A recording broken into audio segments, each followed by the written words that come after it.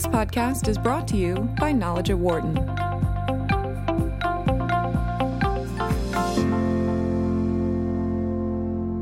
You're listening to the Knowledge at Wharton podcast. I'm Rachel Kipp, Associate Editorial Director of the Knowledge at Wharton website. Sharing platforms like Airbnb and Uber are disrupting a number of different industries, but they're also creating a lot of policy disruption. New research from Wharton's Sarah Light asks the question of what role should the federal government play in regulating these platforms. Sarah, thanks for being here. Thanks for having me. What was the inspiration for this research? The inspiration for this research was kind of multifaceted. Being at Wharton, being a law professor at Wharton, I'm constantly asking questions about what the relationship is between law and business, because I think it's really important for business school students to understand the legal and regulatory environment in which they're operating. And so there are a lot of different visions of what the relationship between the two is, from the kind of most cartoonish caricature view that says that business firms passively receive legal rules dictated from above, and that's kind of a very compliance mindset. What I wanted to look at in this research is what happens when business innovation leads to regulatory change. What are the kinds of business innovations that lead to regulatory change, and how should regulators respond? And this has come up with a lot of these sharing platforms of how to regulate them. Why is it important to make a distinction when we talk about this between local regulation and federal regulation? Well, there are a number of different issues. So there are really two important questions to think about when we're thinking about how to regulate business innovation or technological innovation. The first question is, what should legal rules look like? And then the second question is, what regulator, who should get to decide what those legal rules look like? So it could be the federal government, it could be the states, it could be local governments. One of the reasons why it's important in the sharing economy context in particular is because we have the aggregated impact of so many local actions that things that were once considered local in nature are beginning to have an impact nationwide. So if you think about the kind of incumbent industries of taxis or hotels, those tend to be regulated at the local level by a local or municipal taxi and limousine commission, or by a local zoning board that sets rules on where hotels are allowed to locate and restrictions on short-term rentals. When you have the scaling up that Airbnb or Uber and Lyft have created, these are potentially national issues in scope. Now, you argue in the paper that the sharing platforms actually have kind of an uneasy relationship with traditional local government. Could you explain why? Sure. So I think that the sharing platforms, I wouldn't actually limit the claim just to local government. I would say that sharing platforms are a form of kind of combined business and technological innovation that upend existing rules designed with a different vision of the economy in mind. So in one of the papers, which is a piece that I wrote with Eric Bieber, J.B. Rule, and Jim Salzman, we kind of try to unpack the different ways in which sharing economy platforms disrupt policy. And we've come up with kind of four primary ways. So the first way in which the sharing economy, or frankly business or technological innovation, can lead to policy disruption is through what we call an end run.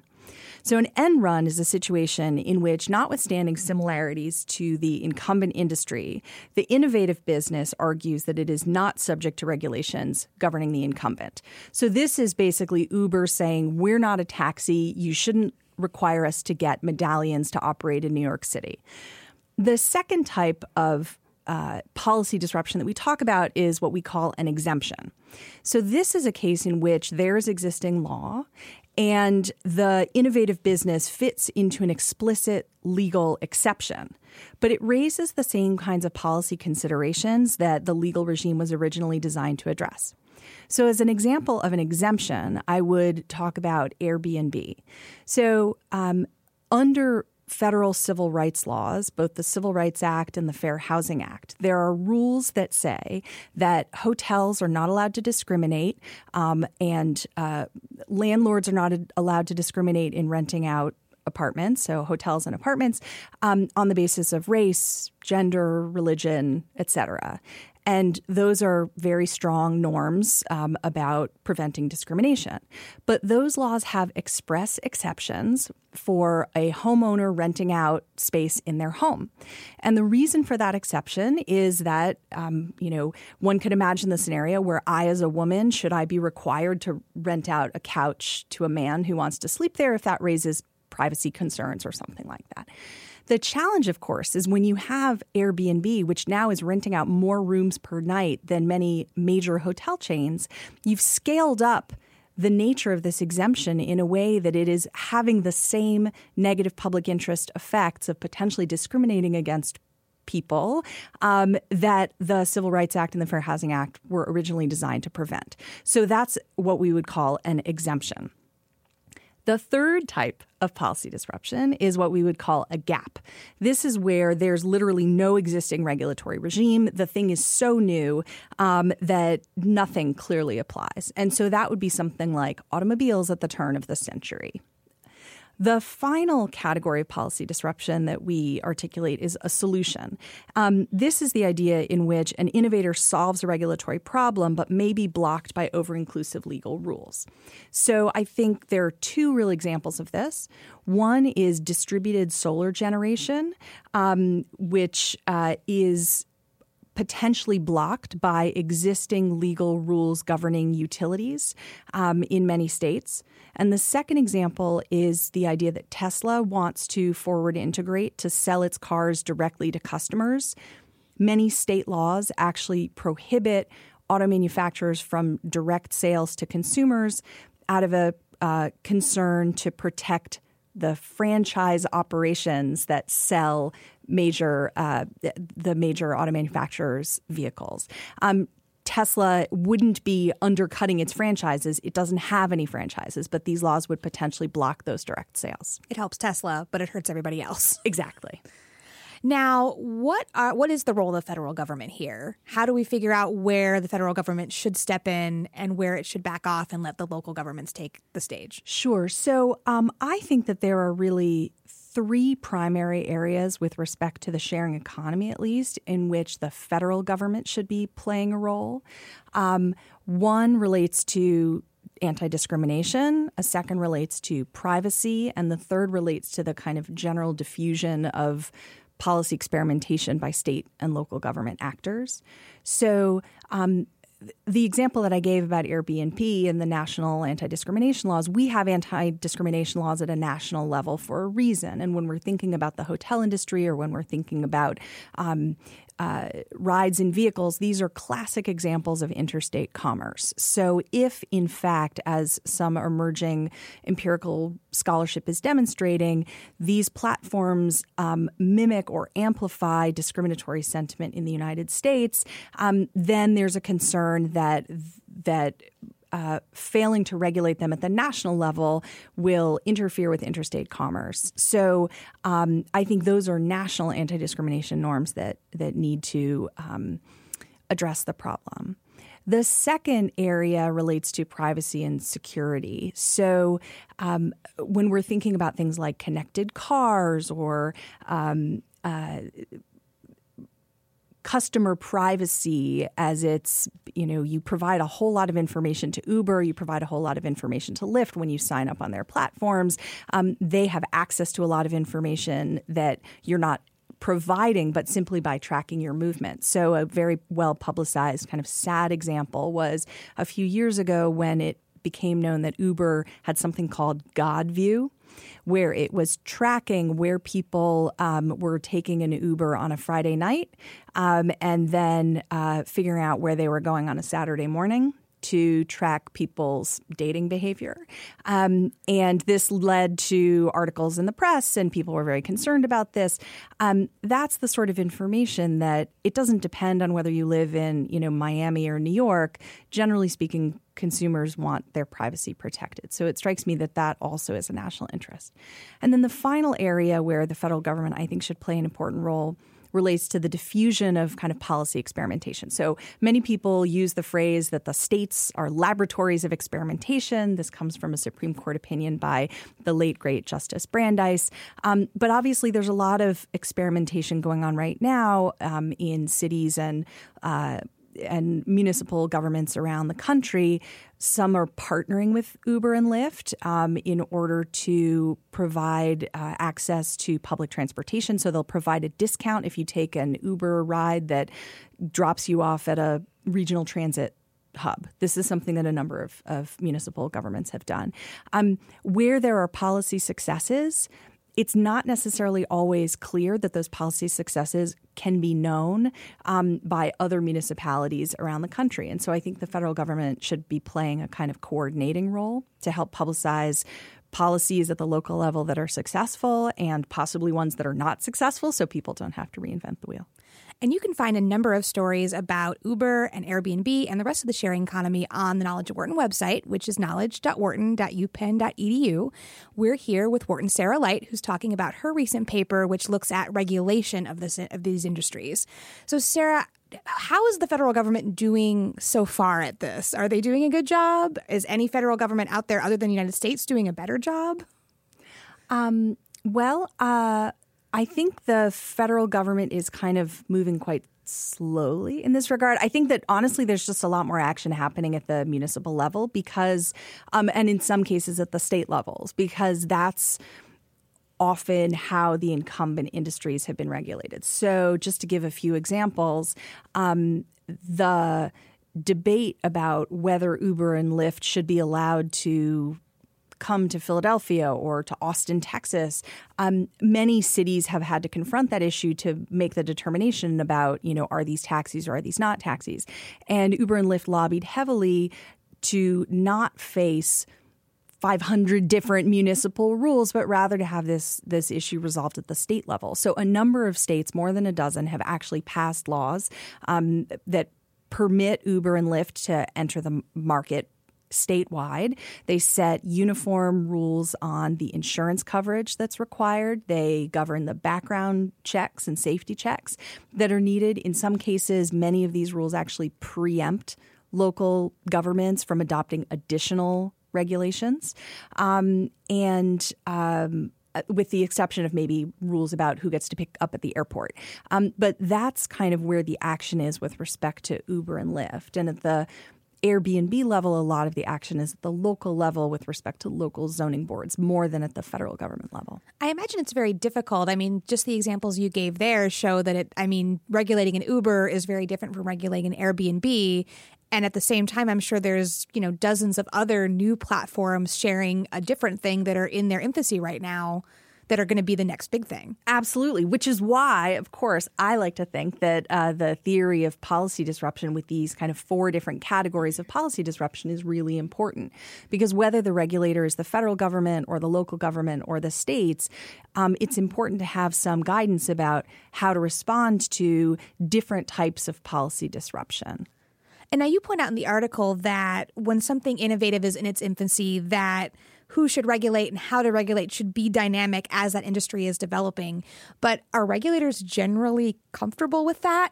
Are governments? Right. So it's a really good question. Yes. So in my work, I've argued that it's really important to have a kind of adaptive, dynamic regulatory system that allows for learning and change when conditions warrant it. So the example that I give in the paper is that when we think about I focus a lot on environmental law and policy. There's very little empirical research right now on the environmental impacts of Uber and Lyft. If you think about it, there's great environmentally positive potential, right? If you decide not to buy a car, I decide not to buy a car because I generally take public transportation. And if I need to get somewhere that I can't go with public transit, I take an Uber or a Lyft, then that's good for the environment. If, on the other hand, instead of taking the number 21 bus or 23 bus, whichever one it is that drops you off in front of Wharton, you just take a Lyft every day, then you're replacing public transportation with more rides. And so the question of whether Uber and Lyft are increasing or decreasing vehicle miles traveled and what their implications are for both local pollution and greenhouse gas emissions, it's not determined yet. But yet they're out there, right? We can't leave them unregulated. So from my perspective, it's important to allow more policy experimentation, often at the local level, while we're gathering the empirical data about what the impacts are. And once there's more data, then maybe the regulatory approach will converge on a single solution or two solutions. But I think the experimentation is very important when there's uncertainty about what the impacts are. Now, do you feel like consumers are comfortable with experimentation in the regulatory front? Do they notice this? I'm not sure how much consumers are necessarily aware of it. I mean, there was a point, we're in Philadelphia. There was a point at which Uber and Lyft were illegal in Philadelphia, but they were still operating. So it's not necessarily the case that the legal regime governs what consumers do. It might govern what drivers do if vehicles are impounded, as they actually were in Philadelphia a couple of years ago. The entity that I think notices is Uber and Lyft, right? So they care a great deal about what the regulatory environment is. From their perspective, uniform rules are better, less regulation, obviously better. And, I'm not sharing any great insight there. But the city of Austin provides a really interesting example of how sort of local experimentation doesn't necessarily lead to a happy outcome, or maybe it leads to a very happy outcome, right, depending upon your perspective. So there was an effort, a push in the state of Texas to adopt a statewide rule that would preempt local and municipal governments from adopting any kind of standards with respect to Uber and Lyft. And it didn't pass. So that meant that municipal governments, local governments in Texas were allowed to experiment with their own rules. So the city of Austin insisted that Uber and Lyft drivers be fingerprinted and undergo the same kinds of criminal background checks that taxi drivers undergo. Uber and Lyft threatened to pull out if this became the law and ultimately did pull out of the city. And other sharing, ride sharing, ride sourcing platforms entered the city shortly thereafter. From the perspective of the public interest, maybe it's a very good thing that the city of Austin insisted on fingerprinting. We've obviously heard stories about unfortunate incidents involving, criminal activity with these platforms, just as you hear about unfortunate incidents involving criminal activity with other transportation services in the country. But from the perspective of consumers, I think there was a lot of support for having these platforms in the city. The loss for them may have been a significant one. So it depends a lot on what your perspective is. From my perspective, thinking about it from the viewpoint of the regulator, I think I think that the security interest is very important. And so if from a city's perspective, they want to insist on criminal background checks, they should be entitled to. The challenge becomes when there's more of a kind of patchwork across different jurisdictions, such that if you need criminal background checks and fingerprints to drive within Austin city limits, what if you pick someone up in, San Antonio and they want to be driven to Austin? Does the car have to stop at the border? Right. And I think it's also interesting because these sharing platforms, in a way, because it's often an individual leveraging an individual asset, it's also put ordinary people in this position of having to be aware of regulations that maybe they'd never been aware of before. I mean, when you think about Airbnb, and an Airbnb host was probably surely not schooled in hotel regulations prior to becoming a host. Absolutely, right. And so, this is another example of the scaling up problem and the way in which the regulatory state is designed with a particular vision of what the hospitality industry looks like, right? So if there are local rules in a city that say that there must be ingress and egress, there must be a monthly inspection by a fire inspector, that makes perfect sense if you have a full-time hotel staff able to meet with your fire inspector. But that makes a lot less sense for like my aunt Florence in, Peoria, who may not have the ability to meet with a fire inspector or expend all the resources to meet with the same kinds of regulatory burdens that a hotel could. What do you think is the key takeaway of this research for policymakers as they continue to try and navigate this space? So I guess the key takeaway is that, well, there are a few key takeaways. On the who should regulate question, I think the key takeaway is that when we're dealing with something really new, experimentation is good. As we're learning more information about what the potentially negative implications of a business are that would trigger some kind of regulatory response, let's let cities and local governments and states experiment. And then at a certain point, maybe some uniform rule may be more appropriate when we have more information. So I think experimentation and dynamism and adaptive learning are very good when businesses are new. On the question of how to regulate, the work that I've done argues that right now, the law, to the extent that it is drafted in a way that is not neutral between the incumbent industry and the innovative business, we should strive for some kind of neutrality based on the function. So if Uber acts like a taxi, even if it's organized in a different way and it uses a smartphone app and it rents cars from people on a short-term basis rather than owning fleets of vehicles, it's performing the same kinds of service and it raises the same kinds of public interest concerns as taxis. And so we should think about how to regulate them in a way that doesn't cause a massive drop in the price of medallions and essentially exclude taxis from the market, nor should it exclude Uber from the market, right? We want to kind of level the playing field between them. And so the research that I do focuses on how to operationalize that idea of neutrality across the two organizational forms of the incumbent and the innovator, while at the same time balancing the public interest concerns and the desire to promote innovation. We have time for one more question. Can you tell me what's next for this research? What's next for this research? So I am continuing to think about the relationship between business innovation and technological innovation and the regulatory state. And so I've been working on a project on autonomous vehicles or self-driving vehicles, looking at the question of who should get to regulate. Should it be at the state level? Should it be at the federal level?